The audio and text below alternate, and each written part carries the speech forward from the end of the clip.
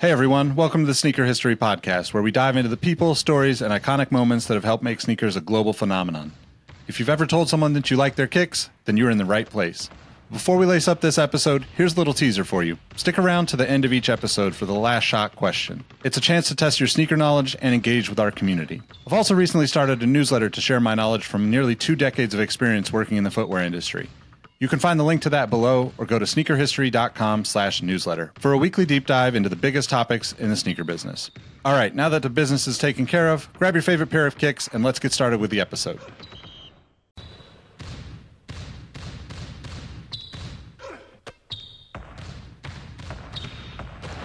Jordan trying to shake off Starks. Oh, what a LeBron James with no regard for human life. Final seconds. Bryant for the win. Bang! Iverson against Gill. The crowd on its feet. Allen for the win. To the Sneaker History Podcast. What up? What up? Welcome back to the Sneaker History Podcast. My name's Nick Ingvall. I'm with my guys Mike and Robbie, and we got a special guest tonight to talk some kicks. Got my friend Jacques Slade on with us. How's it going, man? It's going well, man. I'm happy to be here. Thank you guys for having me. Of course, man. It's a long time coming. We've been we've thrown your name around quite a few times, and obviously you and I go way back. So I felt like, hey, we're all stuck at home. We may as well make this happen. Might as well. Why not? Just to jump right into it, we really want to talk to you about your journey in this whole sneaker thing, because clearly, like, you've had some crazy amount of success, and I know personally that it was a lot of hard work that went into it. Right. But I want to talk about that kind of stuff and kind of get into your story, because I think a lot of people are just looking for ways to keep busy at home right now. And, right. Yeah. YouTube is a great outlet for people. So how did you first kind of get started in the sneaker thing? Well, I started my way into the sneaker world was through Jazzaray. I don't know if you guys are familiar with her. She used to work at Kicks on Fire. Now she works at Crush Lovely. She's like, she works at an agency, and her husband and I were actually in a rap group together when we were younger. And so I knew her through that. And when I was in between jobs, she was already working at Kicks on Fire and was like, hey, do you want to write about sneakers in your in-between time until you find a new job? And so obviously I was like, yeah, sure. Why wouldn't I want to write about sneakers? That's cool. And that's really how it started. So I started writing for Kicks on Fire in December of 2009. Should we go into the rap group? I mean, I think you've probably piqued people's interest here with. I think I went and found him on iTunes one day. I saw one of his videos. I'm like, I have to look it up. I did it. It's terrible. I get it. So I rapped. I was it wasn't that bad, dude. No, it's fine. I know. So I always wanted to be in entertainment, even from when I was a kid. Performing was something that I just always did, from singing songs in the backseat of the car while riding with my mom to being like the kid in the living room performing in front of my mom and her friends. Like, I always wanted to be in entertainment in some way. And my cousins and I, we rapped. So this was early on, probably like right into high school, right out of junior high. Me and my cousins had a rap group. And we all rapped. And then I got to college, and obviously me and my cousins weren't hanging out every weekend at my aunt's house anymore. And so I got into college, and I got into a rap group called Nuff Said with my boy J7, who is Jazz's ex-husband. And we worked. We got a publishing deal, got a record deal. We put ourselves in a terrible position. Then eventually I started joined a crew called 1 to 1, and I did the whole hip hop scene thing where we would have freestyle sessions every Sunday at the house. My boy Ant was a producer. He would play beats. We would rap. Everybody had 4 bars, and you would just go in a circle and just go on and on and on. Wrote songs, and eventually J7 did an album on his own. I did an album on my own. The album went like triple wood, you know what I'm saying? And then after that, we got picked up. I got picked up for some television and film stuff. And that's when like I started making money from music because I was placing songs in television and film. And that kind of kept me going with doing that. I was doing some acting. I was in some commercials. I was on some TV shows. And that stuff kind of kept me going until I started working at a school in Hawthorne where I was a electronic music teacher, just basically teaching kids how to work equipment really and how to formulate a song. And from there, that school closed. It was a charter school. That school closed. And then that's when I ended up in sneakers. I have two questions about that. One, I think you had some famous students that you might want to touch on. And two, what could you tell us about the bad situation in regards to that first kind of entry into contract and creating content, creating music for people? Like how did you work that out? So Joe and I were very anxious because we got a record deal and got a publishing deal, and we went to a lawyer, and the lawyer told us the contract wasn't that good. And that it was really terrible. We were scared that if we went back to them, that we would end up losing the record deal. Mind you, like we're two kids from the hood that never had anything. So when we just signed the original contract that they sent us, which was terrible. And we were basically locked into a contract with them for 5 years for like pennies. And we basically had to end up waiting out until the contract was over and they dropped us in order for us to start making music again that we could release commercially. And then student wise, I had a ton of amazing students, and one of them just so happened to be Tyler, the Creator. Seriously? Dang. Yeah. Yeah, it's kind of a crazy full circle moment for you, I'm sure, seeing him release Sneakers, however long that is after 10 years later, right? Yeah. Yeah, it's insane. I'm like super proud of him. He's stayed true to who he is 100%, and like you can't ask for anything more than that. Yeah, most definitely. So I remember when we first connected, I think you had just kind of started in writing about sneakers. And at the same time, I remember you had like a feature on like either a video or something with GM, with General Motors, for like OnStar, right? Yeah, it was a commercial. I was in a commercial for GM for OnStar. Yeah, it's very fun. Actually, I saw that picture either today or yesterday. I came across the picture because they did like these internet ads, and it was all over their website. And yeah, that's really funny. Yeah. So when you started doing the sneaker writing, I know at some point, I assume pretty early on, you basically were like, the writing thing is not my priority. I'm going to try to do this video thing. How did that work out? How did you start that? Yeah. So for me, because I had done like the commercial stuff and had done the stuff on TV, at the time, again, this was 2010, there wasn't really a huge focus on what I considered back then to be like TV quality content when it came to sneakers. Like obviously it's all over the place now. But back then I wanted to create something that I felt was good enough to be on television. So I watched what like Fran was doing. I watched what like Sneak Geeks was doing.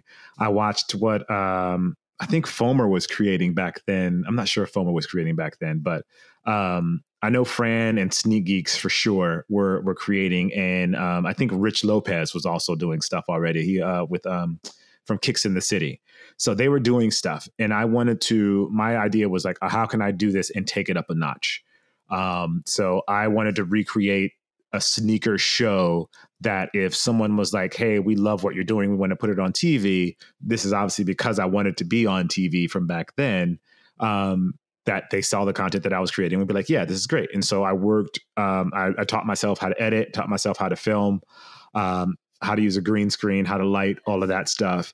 And I shot some pilot episodes for Kicks on Fire. This was, funny enough, actually today is literally the 10th anniversary of the day that I uploaded my very first sneaker video to YouTube on Kicks on Fire. And it's terrible, and no one would ever put that on television, but you couldn't tell me that back then. Congrats. Thank you. That's pretty wild that, you know, how far you've come in 10 years. And obviously we're just starting to get into this, but man, I'm kind of just like stuck on that, thinking 10 years. Damn. Right. Yeah. So how quickly time flies. Who knew?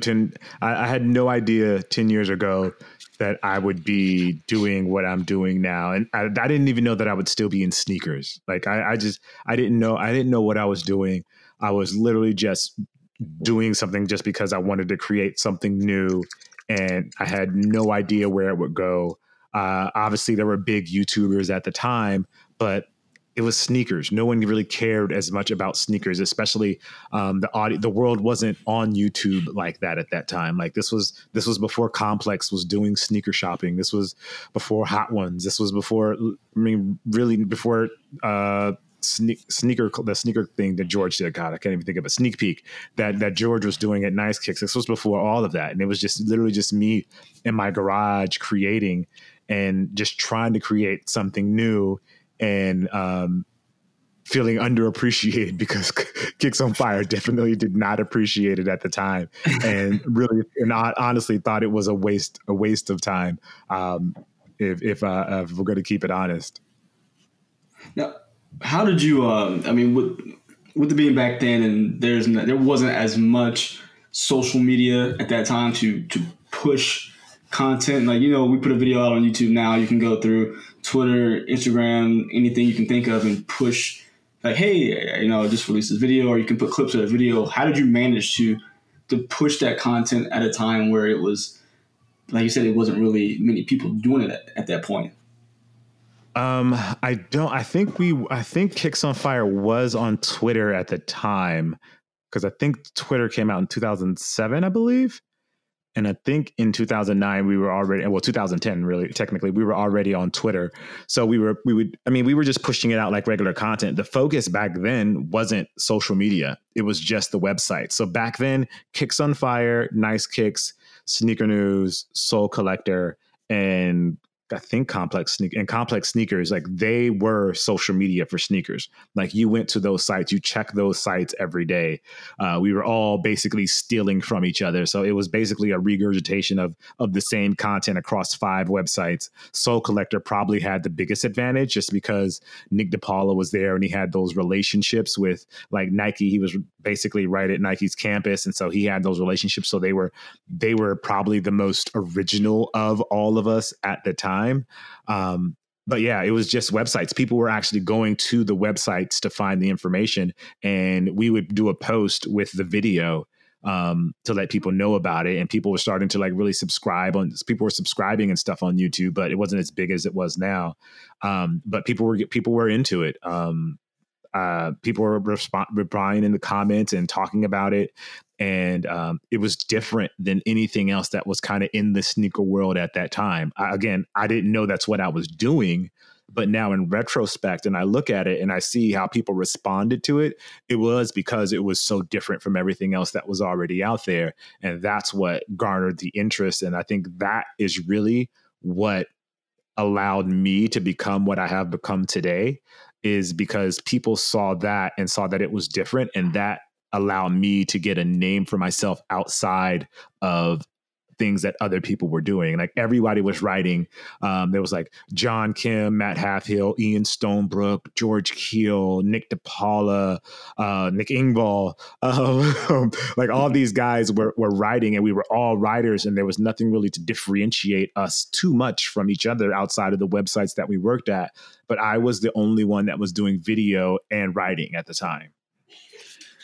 Yeah, so I was like 2010, I was actually at Soul Collector at that time. And we had just kind of transitioned, we had the forum. So we had a huge advantage in that we had a conversation going with people at all times anyway. Yep. But we really like started to take the web seriously at that time. They had transformed the website to have a blog, but it wasn't first priority until about that time. And you mentioned Complex. Like honestly, like I ended up going to Complex in 2012, and when I got there, like that was the very first of like Complex sneakers. Like it was just Complex as a whole, and then they had their channels, right? It was like Complex Sneakers, Complex Style, Complex Music, Complex Pop, I think was what they called everything else, which was basically what the magazine itself did back then. So you were even like a year or two ahead of them in that sense, right? Because I think Complex was still, obviously the magazine was really successful, so it was cool to see the shift happen at Soul Collector, firsthand for me, but also to be able to get to know you and meet you around that time where it was like, wait, like this YouTube thing is a whole different world that we're not really that everybody's not paying attention to. And I think like Complex, when I was there in 2012, we started Quick Strike, right, with Russ and Clark, and that was kind of the first step into the sneakers video world for Complex. And the one thing that I think all of them would agree they did wrong at that time was they kept it on their own platform. Had they embraced YouTube and ran with it, it would be a whole different world now. But one of the things that like I want to kind of go back to, because I think it's really important that the people that are out there listening and looking at people that are creating, going like, man, I wish I could do that. Tell us about like what that looked like, working with Kicks on Fire, right? I know like, you weren't paid very well. This wasn't even your thing. It was really about your initiative to do video. And how long do you think you did those videos at, whatever that minimal rate was? And what did that look like just from your, I guess as a worker in a sense, you know what I mean? Yeah. So when I started working with Kicks on Fire, I was getting $5 a post, and we were allowed to do 5 posts a day. So you did 5 posts a day. And then for video, I was creating the video, and I think, I'm going to say it was $25 per video that I created. And it was taking me like, I would say 2-3 hours to create a video, maybe 4 hours to create each video. I was only doing 1 a week at the time. I can go back and look, to confirm that, but I think I was getting $25 for the video back then per video. And I was doing, and it was once a week. I mean, I think that's like one of the craziest things about your story to me is like how, I mean, we even talked about it back then, or I was probably not as sold on the idea of YouTube because I was like, man, you're doing so much work to create these videos. Obviously it worked out well for you in the end, but like how through those times where, you're just doing it for such a minimal amount and probably getting a lot of pushback on it, whether from Kicks on Fire or, like me as your friend even, how do you like just push through that, Like, do you have any tips for people like that? So I honestly, I was so excited about creating video just because I thought it was such a cool thing that I almost didn't necessarily mind at first. Well, no, that's not true. I did mind. I was like, I definitely knew I should be getting paid more. I didn't know the value of what I was doing back then, but I knew it was worth more than the $25 I was getting paid for the videos. And so for me, it was also an opportunity because like I knew I wasn't as good as I could be. So I was creating and learning at the same time. I was experimenting a lot back then.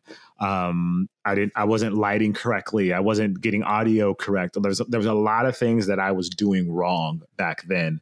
And I was just in a process of like learning of how can I make this better? How can I make this better? So part of it for me was that I also wasn't as attached to the work, if that makes sense. I know a lot of times when we create something, we think this is the greatest thing ever. I should be paid $1 million for this. And I really hope that we all can be paid $1 million for our work. But I wasn't attached to it because I felt very much like I was always proving myself in the sneaker world. And so I for somebody else that's going through that, and like if you're going through a rough patch or whatever, like take the opportunity to learn and just get better. And at some point it'll be undeniable, and at some point you'll break out, or at some point something will happen that will spur the change, but you won't make it there or have the skill set when you get there if you don't continue creating and continue trying to make yourself better and create better work. See, that's that kind of just goes into what I have to ask, because I mean, I think that's one of the reasons I really, really enjoy like working with Nick and Robbie, because this is kind of, you know, our thing is not as any constraints as, like you said, like the Kicks on Fire deal and just other places out there, and that we're able to really, like everything we do, each one of us bring something like a little different to the platform, to the podcast, to the website, whatever it may be. And it's kind of like, you know, we look at it as like our little creative child, and we really do like love it. And I, you know, been watching you forever, Jock, when it comes to like the YouTube videos, like you know, Chris, Fomer. I've been watching you guys for as long as I can remember. And I was like, you know what? I'm going to try to kind of jump in and throw my hat into this ring and see how it works. And it is no joke. It is actually really tough, like the learning curve of like creating something on, I mean, for lack of better words, film, but, you know, a visual content for someone to consume is really tough. And hearing someone saying they're paying you $25 a video is insane. And I think I would much rather, like you're doing now, I would assume, I guess you're doing it now as independently, and you've come this far by taking control of your own creations as opposed to searching for validation from a company. And this is super, super commendable. And good Lord, I have a long way to go, but definitely an inspiring thing, man. Well, I mean, I'll be honest, I was looking for validation. Let's not confuse it and make it seem like I knew what I was doing. I did not. I wanted to be accepted into the sneaker world just as much as anything. Like I wanted all these guys to respect me and respect what I was doing. I was the new guy.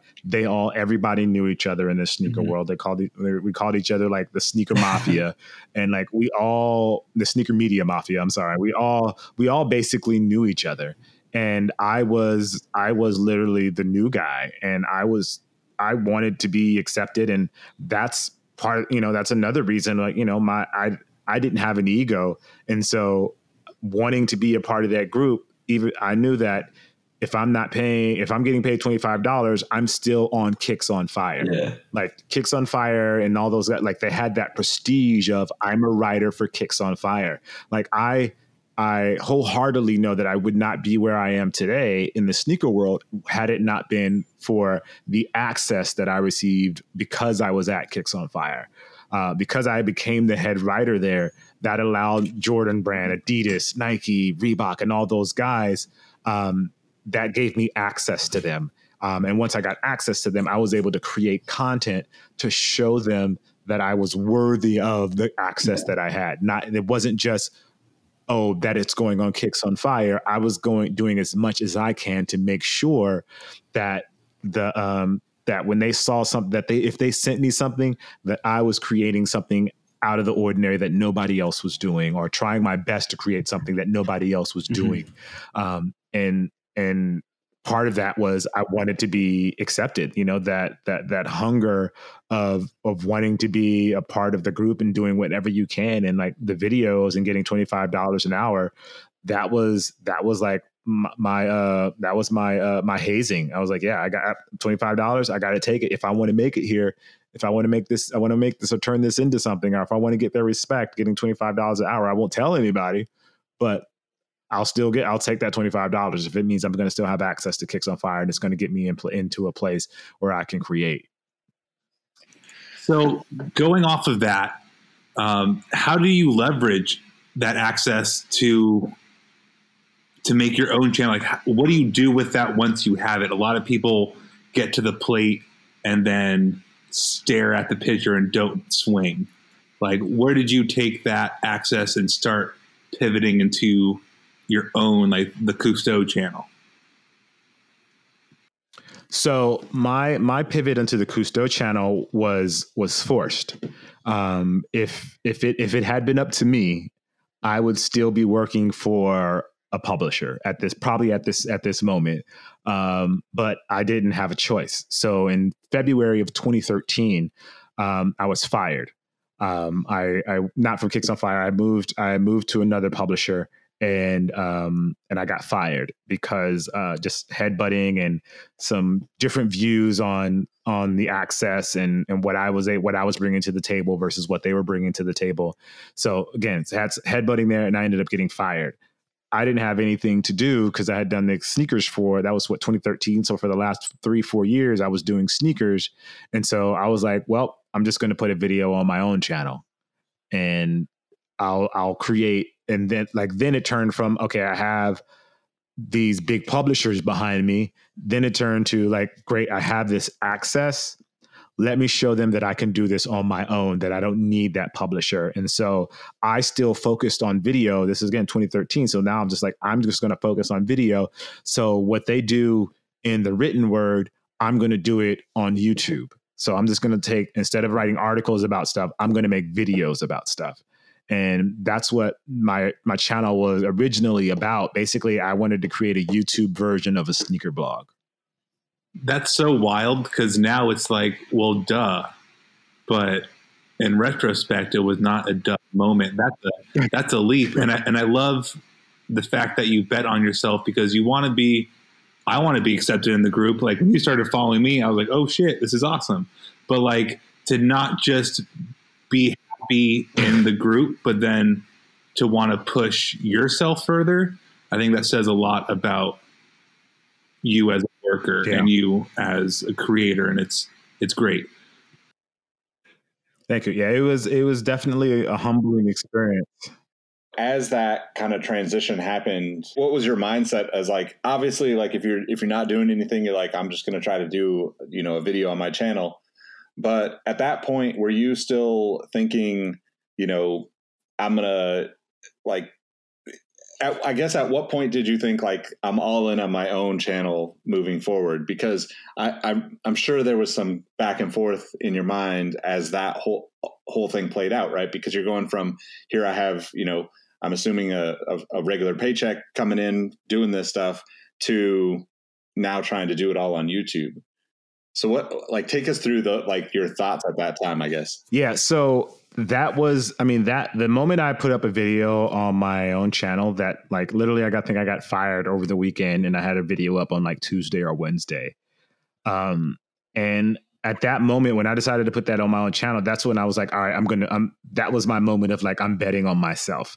Cause I was like, I wanted to create a YouTube version of the sneaker blogs. And so that was it. And I did that. I was on unemployment. I was shooting weddings in the off time. I was shooting pictures for the city. I was doing pictures of at parties for people. I was doing 1 million jobs until I was doing 1 million jobs and collecting unemployment until I got to the point where YouTube and like that started to sustain me, which was a couple of years later.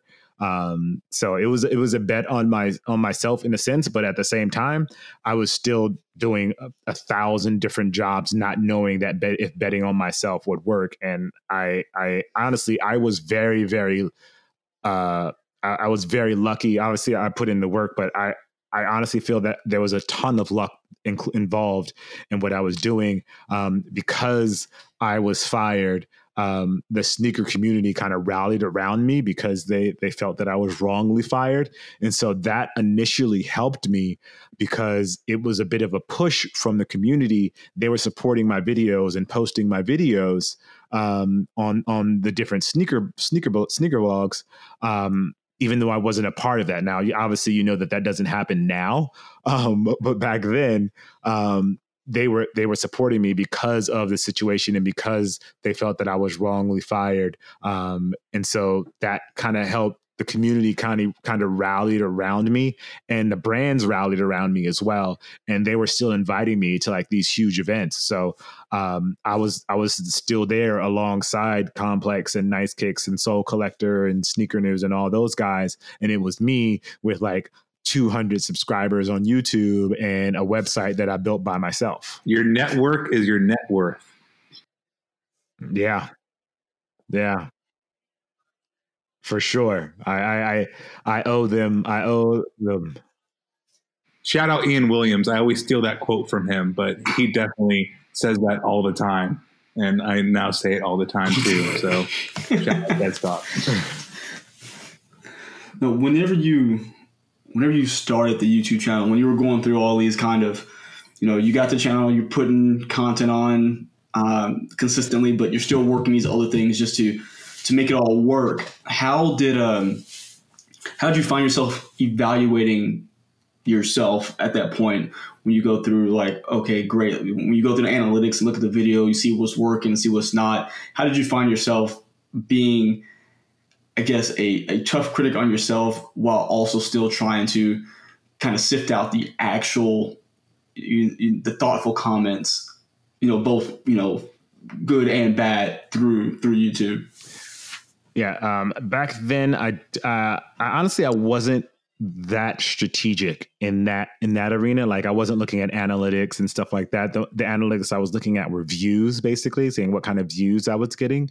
But I was also like watching a ton of YouTube and consuming a ton of YouTube and looking outside. One thing that I've prided myself on is I always wanted to look outside of the sneaker world and sneaker content and bring those ideas into the sneaker world. I think that has allowed me to establish some really great relationships with people that are in like the tech space and the tech YouTubers, is because I was consuming their content so much, watching how they shot, watching how they did B-roll, watching how they presented content, watching how long their videos were, watching how they were lighting product. I was looking at everything that they were doing. And I was like, how do I bring that into the sneaker world? And that helped me develop the style that you guys know me for, was from me taking from all of these like tech YouTubers and vloggers and everything that was not sneakers. I was going to all of these different places to find inspiration and bringing that into the sneaker world. And slowly but surely, it helped me define the style that I have now. It helped me fine tune that muscle of what a shot should look like, how I should be framing, how I should be lighting shoes, how I should be presenting a product, how I should be presenting a shoe, how I should wear it, how I should, what the white balance is, what the aperture should be, what lens, and how the different lenses change how a shoe looks. Like all of these things I was just consuming from like cell phones, computers, cameras, all of that stuff, just consuming as much of it and not really looking at the analytics as much, as opposed to like views, like, oh, you don't get a lot of views, damn, that sucks. But then I was still like consuming this content to see, how do I make that better? How do I make this better? How do I present something that no one else in the sneaker world is doing? When you kind of, I guess, realized that's what you wanted to do, what did that look like for you transitioning into this full time? And like, when did you really feel confident that you could make this a full-time thing on YouTube?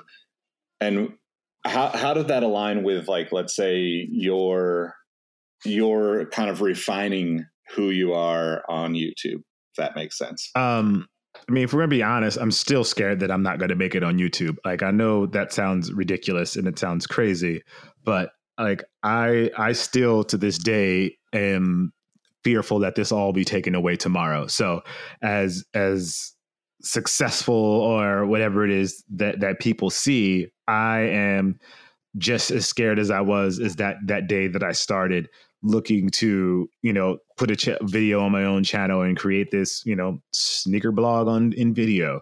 So, but as far as when did I feel like I could make, I felt like I could make it when I started making enough money where I didn't have to do side jobs, or I didn't have to do weddings, and I didn't have to take pictures for the city. So then I felt like, okay, cool. I'm making enough money where this can be my job and I will be okay. I can pay my bills. I guess at that moment, I don't remember what year or whatever, what month and year that was. But at that moment, I remember being like, oh, okay, this month, I don't need to look for other jobs. Like, I'll be okay. And like, that was the moment where I felt like, okay, cool. All right, I've done it. I'm able to sustain myself and create video content. And it's grown from there, obviously. But that was, I would say, probably that was the moment where I felt most confident in this world. I was like, oh, okay, I can survive doing this, and I'll be all right. And with that in mind, do you think, or I guess like maybe could you talk about, because I think there's a huge misconception about like the way YouTubers get paid, and we don't got to get into specifics, obviously, but could you talk about like what that looks like from, like, I guess like your recommendations for people in terms of working with brands, but like, I know there's a lot of challenges working with brands, right? Like you and I have talked about this for the 10 years or plus that we've known each other. And it's not just like, hey, I'm friends with somebody at Nike, so I get all this opportunity. Could you talk about how your creative process works, right, but also how you kind of try to bring in other people, whether it's, partners or on content or brand partners, to keep that, moving forward for you? Yeah. So there's a couple of different ways that YouTubers get paid. They get paid through AdSense, basically, which is like based on views. That's why you see a lot of YouTube content that's 10 minutes long, because you can put more ads in there. So if you really support a creator, watch their ads, because that's what really supports them, and watch their videos. That's one way that they get paid. They also get paid through direct brand deals, which is when a company contacts you, or you reach out to a company and you work out a deal where either like you show off their product, or you wear their product, or whatever it is. And then you work out a deal that way. For instance, I recently I had a brand deal with Twix. Shoe Surgeon made the cookies and cream Twix Jordan 1s, and the Twix reached out to me and asked me to do an unboxing and to show the shoe and to give away the shoe. So that was part of one deal. So I did an unboxing on my channel. I also posted about it on Instagram, and I posted about it on Twitter, and I gave away a pair of shoes as well. So that was part of that brand deal. And things can go even further than that. There's been like my buddy Isaac, who is very outdoorsy. He'll contact like an outdoor motorcycle company and be like, "Hey, I'm going to Chile next month. I want to bring one of your bikes, and I'll do a video about it while I'm in Chile, riding your bike through the hills." And they'll be like, all right, cool. Yeah, we love your work. He'll send him some of the work that he's done, and he'll take awesome photographs. He'll do an Instagram story about it, and that's the way he gets paid. Or my buddy Jesse Driftwood, he's an incredible creator. He creates these Instagram stories. And so like for him, a lot of his brand deals come via Instagram. So he'll do, like, they'll send him a new lens or something like that. And like the camera company will be like, hey, we want you to talk about our lens in your Instagram story. And he'll find a creative way to tell the story about that lens. And that'll be his Instagram story. And that's his brand deal. And he may post about it, or he may do something on Instagram about it, or something on YouTube about it. So they come in a variety of different ways, and it kind of matches up with you and what you do. For me, a lot of it is focused on sneakers and unboxing. So brands will contact me because they want me to unbox their shoe on my channel and give my opinion of it, and give my, style it in some way and take photographs with it. That's a lot of how a lot of the brand deals come for me, or hosting. Hosting has been a big thing for me. So brands will ask me to host events for them. And that's how I get brand deals as well. That's awesome, man. So you basically led me right into this, but before I get into my next question, I wanted to ask if you remember, it doesn't have to be the very first time you did a brand deal, but like maybe the first time you were like, wow, they're going to pay me to do this. Goodness. What was the first time something like that happened? Geez, that's a great question. I don't remember the first one, but I remember when Blake launched his very first shoe. They did an event at the Santa Monica Promenade here in LA, and I pitched the idea to the Jordan rep here in LA that we should do a live stream Q&A with all of like the sneaker guys from the different websites. I would be in the room with Blake here at Santa Monica, and we'd do something to go out to the world, but we'd connect with all of the sneaker writers and bloggers to ask a question. So that was like the first idea that I pitched that a brand was like, yeah, we love that. Let's do it. And we'll pay you for it. Well, that's a good one because that's actually one I got to be a part of. So I remember that very clearly. So what I wanted to kind of get into a little bit more is you've talked about basically how there's all these different moving parts to YouTube and to what you do. And obviously, from the outside, I think most people look at YouTube or they watch people create whatever that is, whether that's reading or watching videos or listening to this podcast, and they don't really see how much work goes into these things. But you basically explained, the past few years, how you've obviously been creating your own content on YouTube just because you want to keep creating. You've explained how you're pitching ideas to people constantly, and also, brands like, I assume, like the Twix thing coming to you because of what you already have been able to do and, build your own kind of brand. So what does that look like for you now in terms of like the time that you spend maybe on each of those three things? Or if you, I guess like that would be the first part of my question. Then I would follow up and say, like, for people that are kind of in that world of like, they've started stepping towards it, like, how would you guide them into like that next big step of like, okay, pitching ideas to brands or, networking, whatever that looks like? I would say 75% of my time is focused on creating. Creating is my bread and butter. Creating is my calling card. Brands mess with me because they see what I create. So that's why like the majority of my time is always going to be focused on me creating something for people to see, for the audience to engage with. Like that is the number one priority out of everything. If I don't do anything else, I need to be making content for people to engage with or for people to see, to learn from, because that's what brands see. Like a lot of times people are like, I'm dope. Just like, I get it. And you probably are the dopest person in the world, but a brand needs to see that you've done something in order for them to work with you.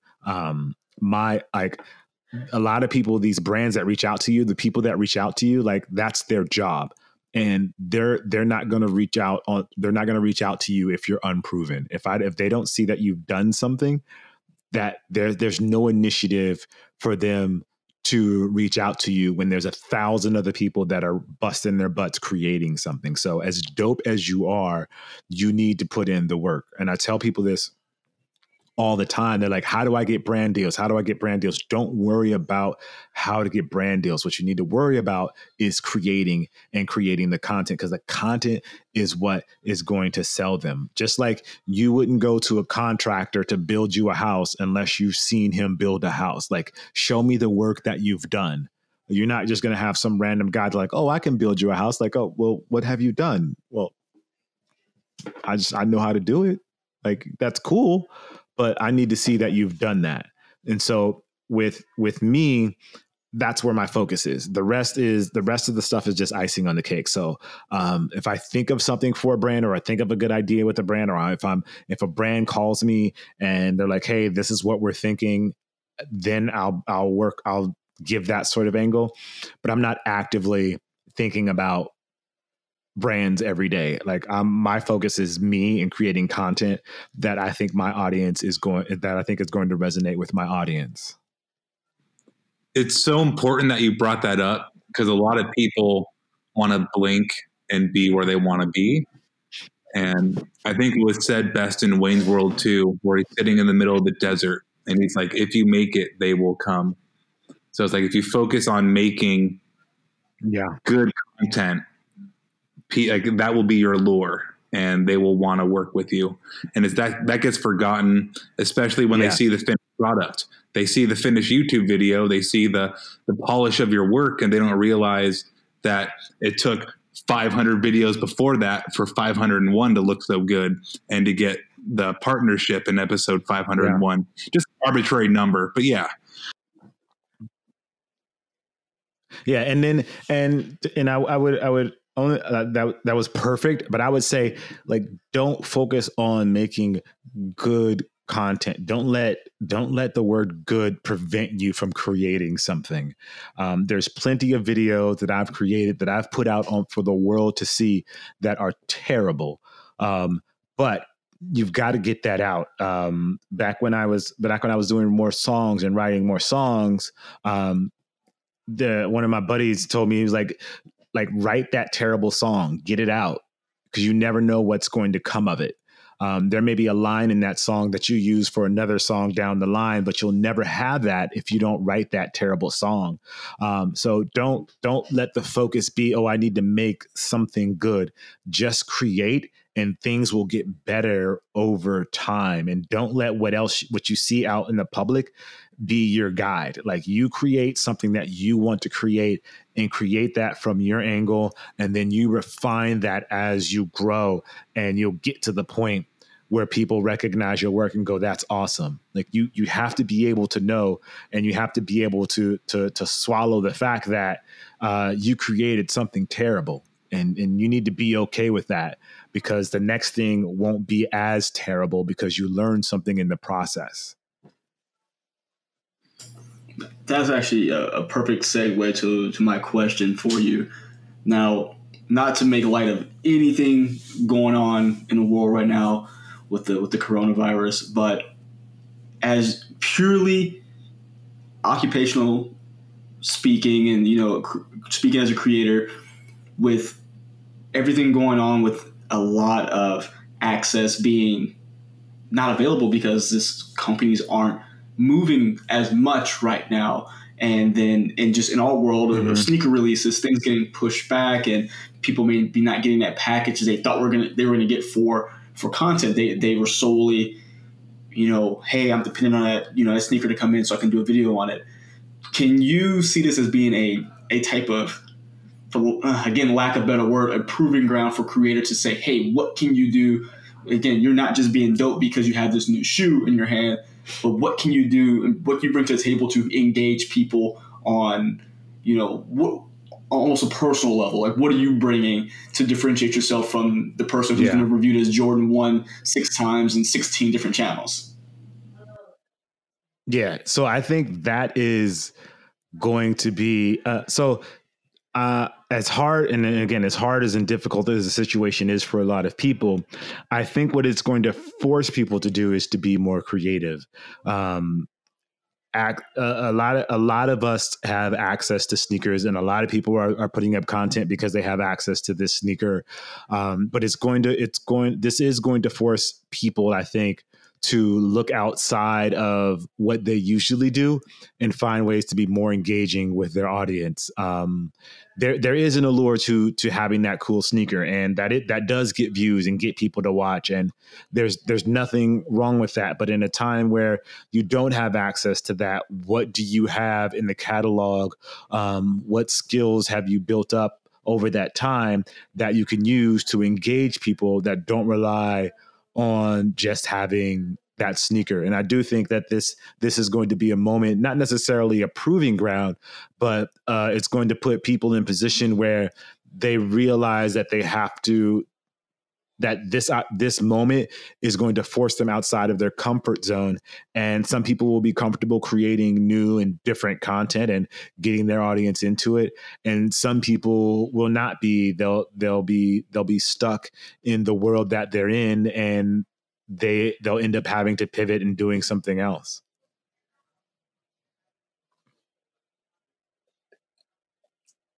With that said, I think like one of the things that, Mike and I have talked about regularly is the fact that people don't, like the access to sneakers is ever changing. Right. And I don't think people understand that for someone with your kind of following and subscriber levels and, just overall, like kind of, like influence in the sneaker world. They think that every shoe comes to your door every time. Do you think, and obviously like, you and I have talked about that many times, but right. Like, what would you suggest as like, is there a way that somebody could take, something that they have already and, turn like, create a video on a shoe that like is totally unexpected? Obviously that like, that's an easy kind of, go do this and practice. Right. But like, what would you suggest for those people to really like look at and focus on? Because, the challenge with YouTube, I think for like me personally, right. Like I started making a couple of videos and it's like, okay, well, I'm not going to see the results from this that I want right away. So I like shut it down and I'm like, I'll get to this later. Right. Like I've got to make money. So I've got to do this, spend my time doing that. What would you suggest to those people to focus on when it's so hard? Because, the numbers that you're looking at, the views that you're looking at, and like, that's what it's almost like our report card for this kind of content that we're creating.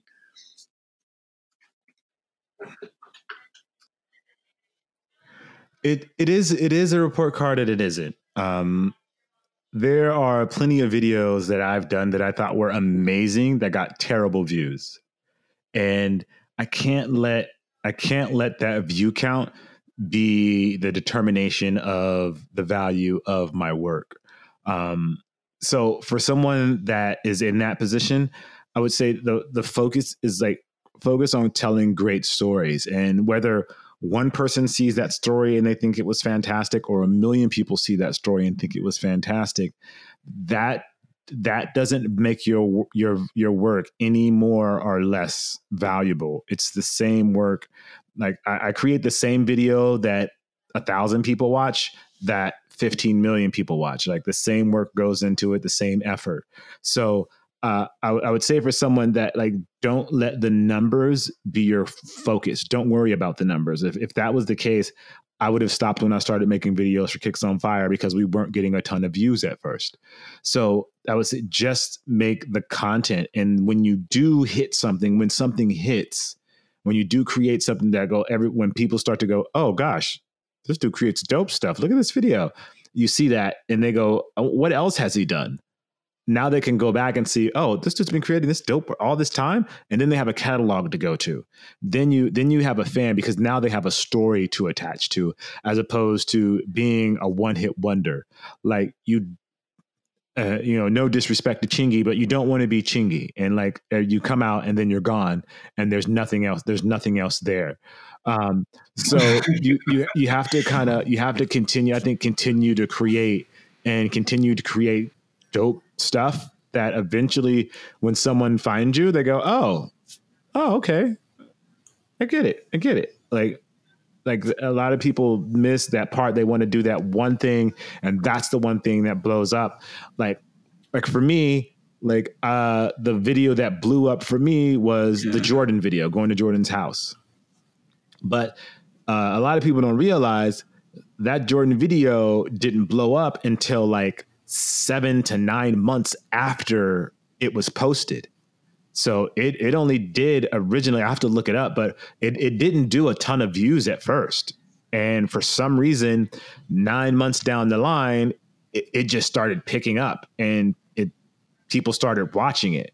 If I would have just done that one video that I went to Jordan's house and never did anything else for those next 9 months, who knows what would happen? Like, yeah, I'm happy that video blew up, but initially it didn't. Initially it performed just like any other video that I've made, and no one said anything different about it. It was like, oh, cool video. So I would definitely say just keep creating. And it's you so never funny you know say that, because I was looking for when your moment's going to be. I was trying to find a post or a picture of Michael Jordan sitting inside of a house for sneaker history. So I Googled Michael Jordan in house, and your face was on the first 3 hits of the images portion of Google Photos of that video. So that was like 2 hours ago. That's funny. That's hilarious. So you mentioned that, obviously the Jordan video taking time to blow up. Yeah, that video blew up way late. Are there any other videos that were like surprisingly successful? And then also on top of that, like you mentioned how many videos you were proud of that didn't do as well. Like what would be some of those that we could link people to, so you could be like, hey, this is one I thought would do better, but didn't. And like I said, one of the other surprising successful ones besides Jordan. Gosh. Yeah. Like, I mean, if we're going to keep it 100 here, like I never expect any of my videos to get like 1 million views. Like that's just, nothing that I do has control over that video getting 1 million views. Like there's nothing that I'm doing. That's a lot of luck. The YouTube algorithm and however that works, and something just happened to resonate with the culture. I'll do a video and I'll expect like, okay, it'll do okay. And okay for me is a video that gets like 50,000 views, or if I feel like it's going to do really good, it'll get 100,000 views. But anything over that, I can't say that I've done anything to make that happen. So like a lot of it is, I would say out of my control. I just create to create. You know what I mean? And if it does well, amazing. If it doesn't do well, amazing. I'm still creating. I'm still doing what I love, and I'm still creating a product that I know is good. And like I can't stress that enough to people out there listening, that I feel like I've created a great product, whether it gets 1,000 views or it gets 10 million views. I'm still creating the same thing, and my hope obviously is that it does 10 million every single time. But the reality is that that's not going to happen. So when it does, great, that's amazing. But when it does 1,000, great, that's amazing. For those moments where you maybe, I don't know what you call it, because I would just call it writer's block for me most of the time. But like, is there anything that you would suggest for the people that hit that wall of like, man, I don't know if I can do this, or I don't know how to change this up, that maybe either, shifts things to send them in a positive direction, or, on the flip side of that is like, just kind of helping you keep that balance between like life and work? Because with working, on your own stuff all the time, I assume that's always challenging. Yeah. The life work balance is a work in progress for me. I'll be honest. I'm trying to get better at it. Trying to get more lifetime as opposed to work time. And I think that's going to be, when it comes to writer's block or whatever, I don't know what it's called, what I do it, but or the creativity just isn't hitting me. Sometimes, that's when life helps. That's when you get up and go do something else and just forget it. Go watch a TV show. Go sit in the bed. Go take a nap. Go read a book. Go down to Starbucks and just have a coffee and take a walk, or like whatever it is that works for you. like do that and find, let the inspiration come to you. But there's also times, though, I'll be honest, when you have to force it. Like you have to get up and create. You have to sit down and you have to start writing word by word. So if that means you start with the first lyric of a song is sitting at my desk and I'm tired. Like you write down, sitting at my desk and I'm tired. And then you've got, all right, well, that's more than I had a few minutes ago. All right. Sitting at my desk and I'm tired. Need some Ambien because I'm starting to feel wired. Okay. All right. Got 2 lines. Okay. Oh, Ambien, wire. Okay. Sitting at my desk and I'm tired. Need some Ambien because I'm starting to feel wired. Where can I go from there? I said, I'm tired. Feeling Ambien and I'm wired. Hey, my best friend, because I know he's a liar. Saw him grab that girl's butt when we were singing in the choir, whatever it is. Anyway, that's terrible, but you get the point. Like you force yourself through it, and that gives you the energy that you need in order to kind of break free and kind of get those creative juices going. So I think a lot of people have things that they do in order to get their creative juices going. Just like in ball, when you shoot, if you're off, they tell you to keep shooting. When you're off, they don't say, "Oh, all right, well, just don't shoot. That's it. You're done. Keep shooting. It'll fall." And then when that one falls, it gives you. It's funny because you could be off all night, and then in the fourth quarter, you hit one shot, and your confidence immediately comes back, and that confidence mentally just gets you where you go. It gets your body movements and your muscle memory. So everything is back. Seems like it's just right back in sync just off of that one brief moment. So I tell people, like, if you got to force it. If you need to take a break, take a break. Everybody has their own thing. Man, yeah, I 100% agree. It's so hit or miss, and it's all over the place with like, when certain things come in. I know, just because I know you, that exercise has always been a thing for you. Is there any, I guess, music or podcasts or anything that you do, let's say maybe while you're on a run, that kind of comes back around in your creative expression? Say that again. Make sure I understand what you mean.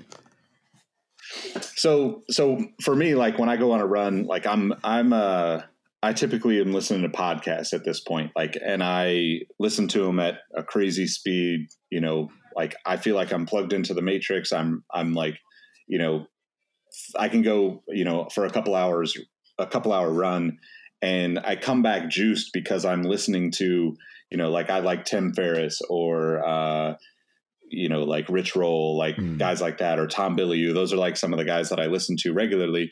But then, like, I know for some people music is that, right? So for you, do you find like other people creative? Do you do that while you're running, or is that something that because obviously like, your world with YouTube is slightly different, right? Like if you're watching, like you mentioned, Jesse Driftwood, that's a slightly different thing than going for a run and plugging in music or whatever. So I guess I'm asking those, like, what are some of those like people that you look at for like inspiration in those kind of ways? Oh God, I look at everything. I mean, literally everything for inspiration, from how someone designs a shoe to a barista making a coffee, to how an actor presents a line in a TV show, to how a player gets his or her focus, to a kid playing outside in the front yard. Like I look at everything and I draw inspiration from everything around me. There isn't, I would say, one source of inspiration for me. It really, and this sounds so super cliche, but it really is life. if you lived with me, you'll see me watching a TV show and like during the TV show repeating the line that I hear from an actor. So if an actor is like, he's like, it wasn't me, I didn't kill her. And I'll be like, it wasn't me, I didn't kill her. And I'll say it over and over until I feel like I reach the emotion that they had in that scene.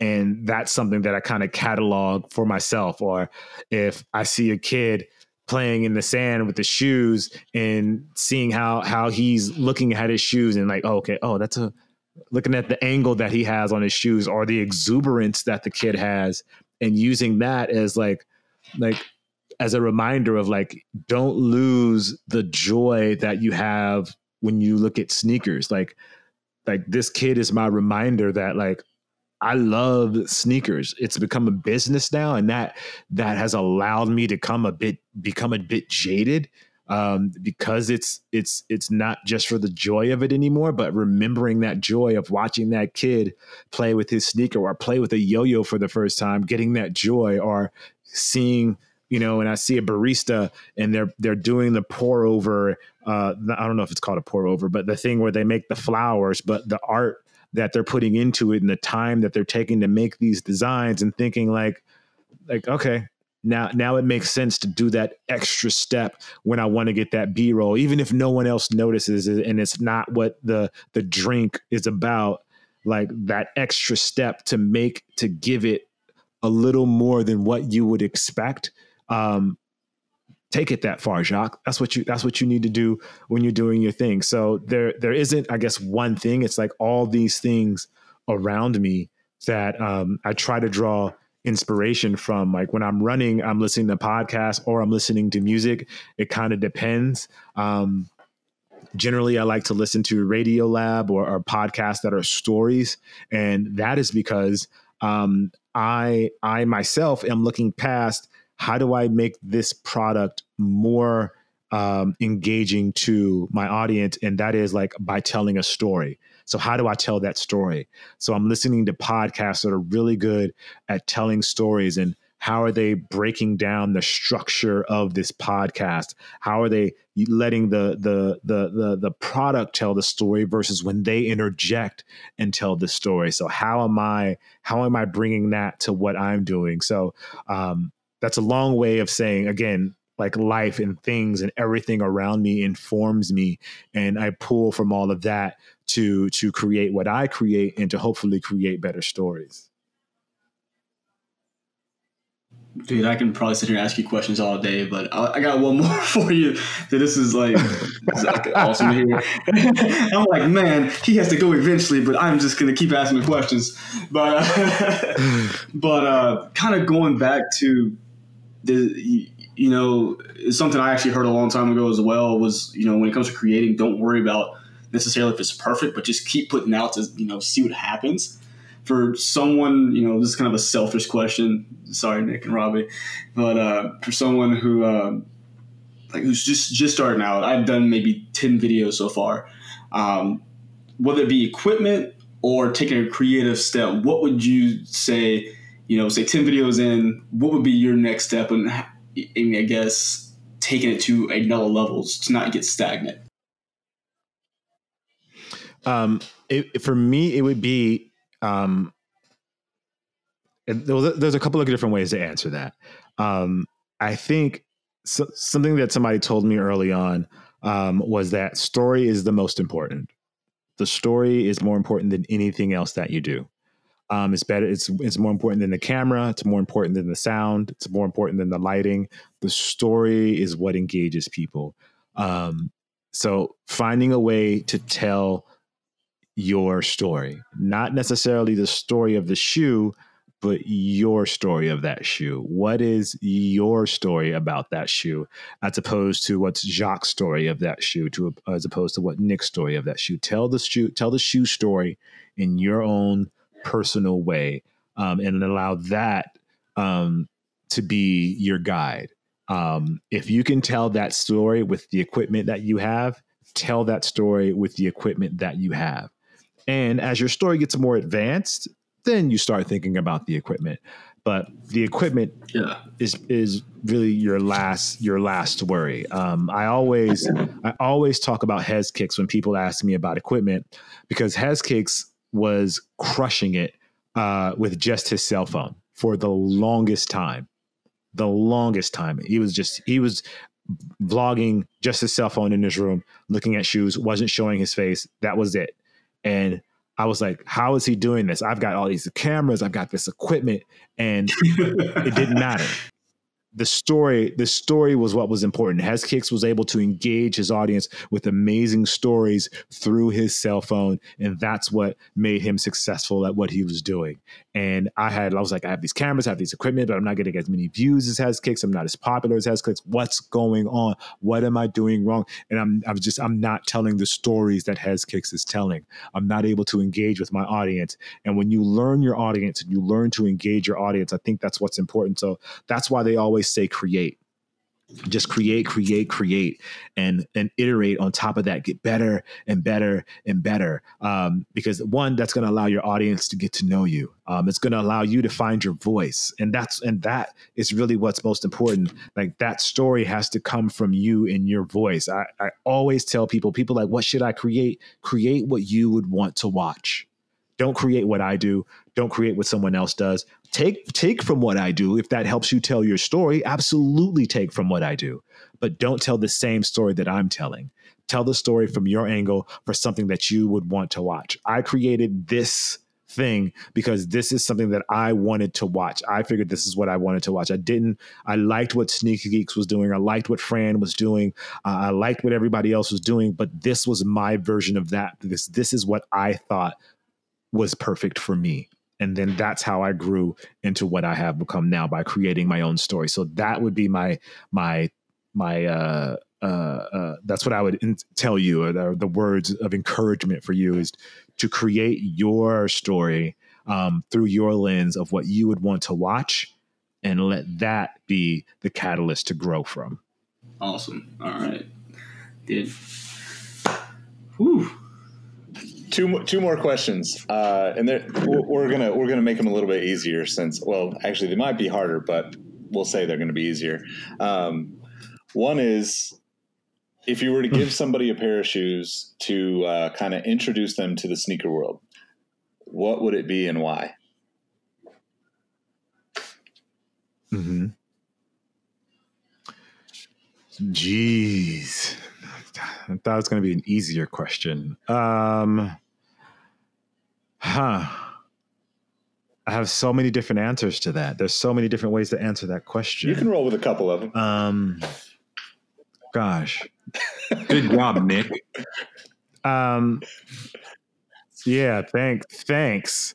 I'm going to say Chuck Taylor, a Chuck Taylor Low, Converse All-Star. It's a shoe that I feel like you can dress it up, you can dress it down. They look great new. They look great messed up.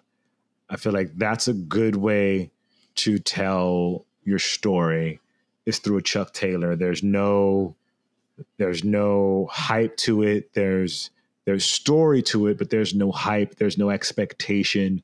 So it's going to force you to tell a story, as opposed to relying on the product as the star of the video. The story will be the star if you use a Chuck Taylor. All right. Well, I that would be my choice too. And I was not expecting you to go that route, but I totally appreciate it. And I 100% agree.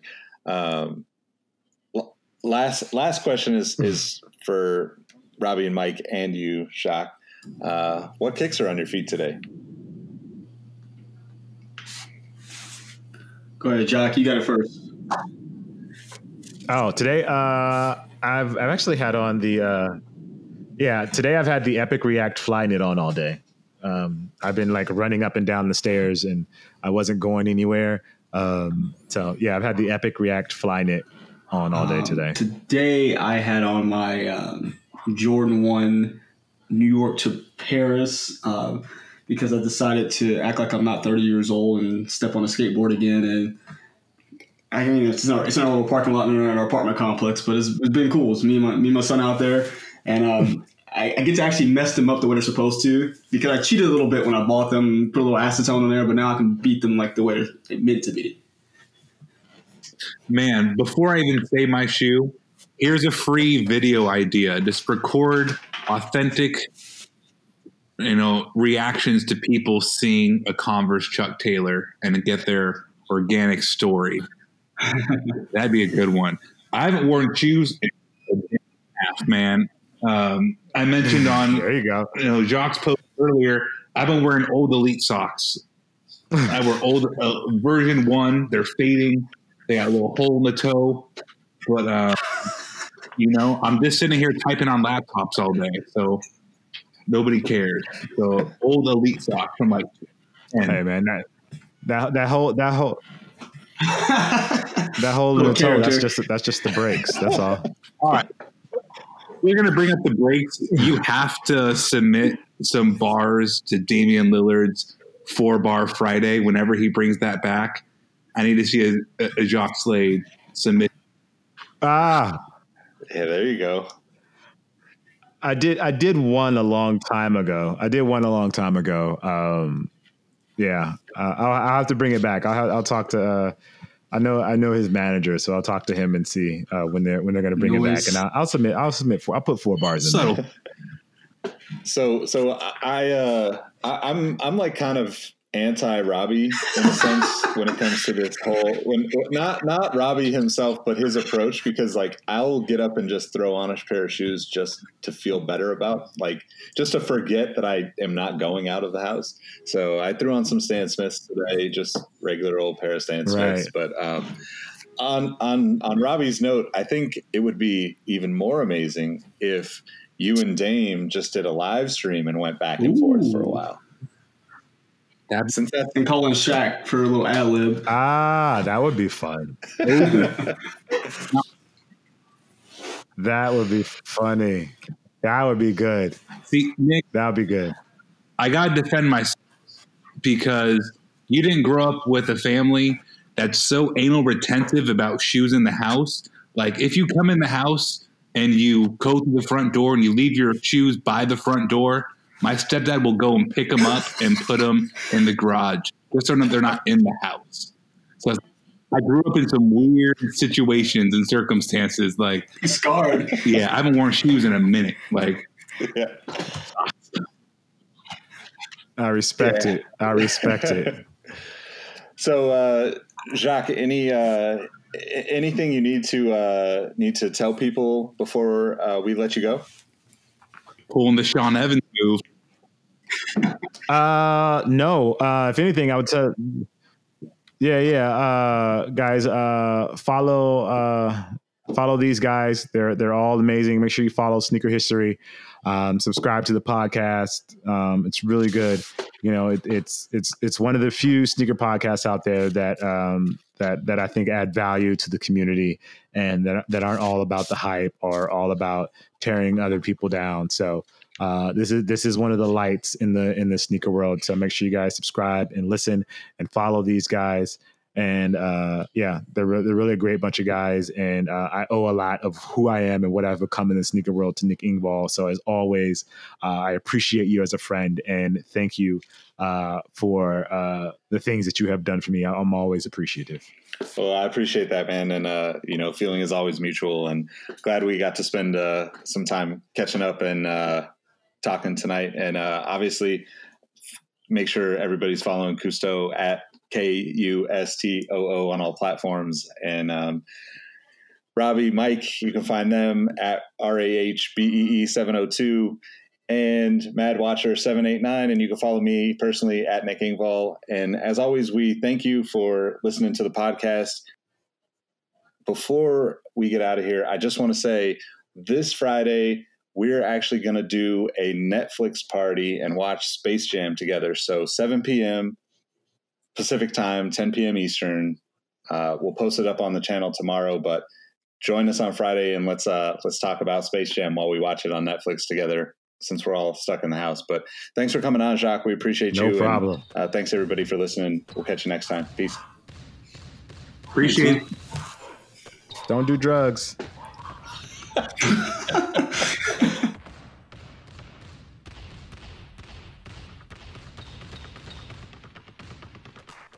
Hey everyone, this is Nick again. Before you take off, I wanted to ask a couple favors of you.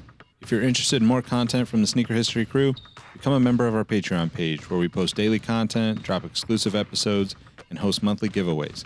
We'll even help you hunt for your grails. Check us out at patreon.com/sneakerhistory.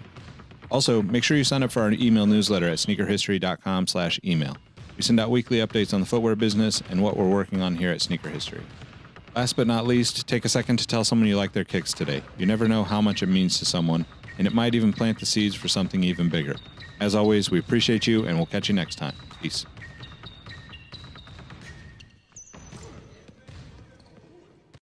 Hey, Nick here again. Before you take off, I want to thank you for listening to the Sneaker History Podcast. Be sure to hop into our Discord to answer this episode's The Last Shot question and get to know our community of sneaker enthusiasts.